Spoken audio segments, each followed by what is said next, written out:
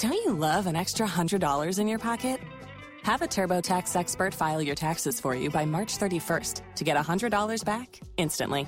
Because no matter what moves you made last year, TurboTax makes them count. That means getting $100 back and 100% accurate taxes, only from Intuit TurboTax. Must file by 3/31. Credit only applicable to federal filing fees with TurboTax full service. Offer can be modified or terminated at any time.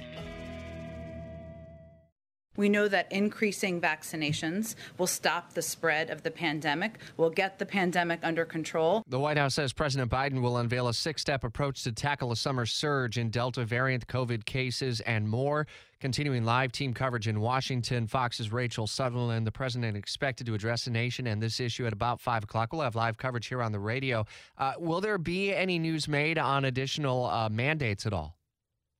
Well, the word mandate was used in the White House press briefing yesterday, Rich, but that's as far as it went. Press Secretary Jen Psaki says that this is going to be a 6-step strategy. Will include access to testing, mandates, and keeping kids safe in school, and asked whether or not this is really going to be different than what the president announced before. She said that there will be new components that will impact people across the country. But she wouldn't go any farther than that. So we're not sure at this point exactly what this will entail. There's been a fair amount of back and forth over how quickly booster shots may ultimately come out and who ultimately will be the first to roll up their sleeve for the booster. Is he expected to address that at all? It's possible. We haven't had any confirmation of that. We know that health officials have pushed back on the idea of saying, let's go ahead and recommend boosters right now or start rolling out a plan.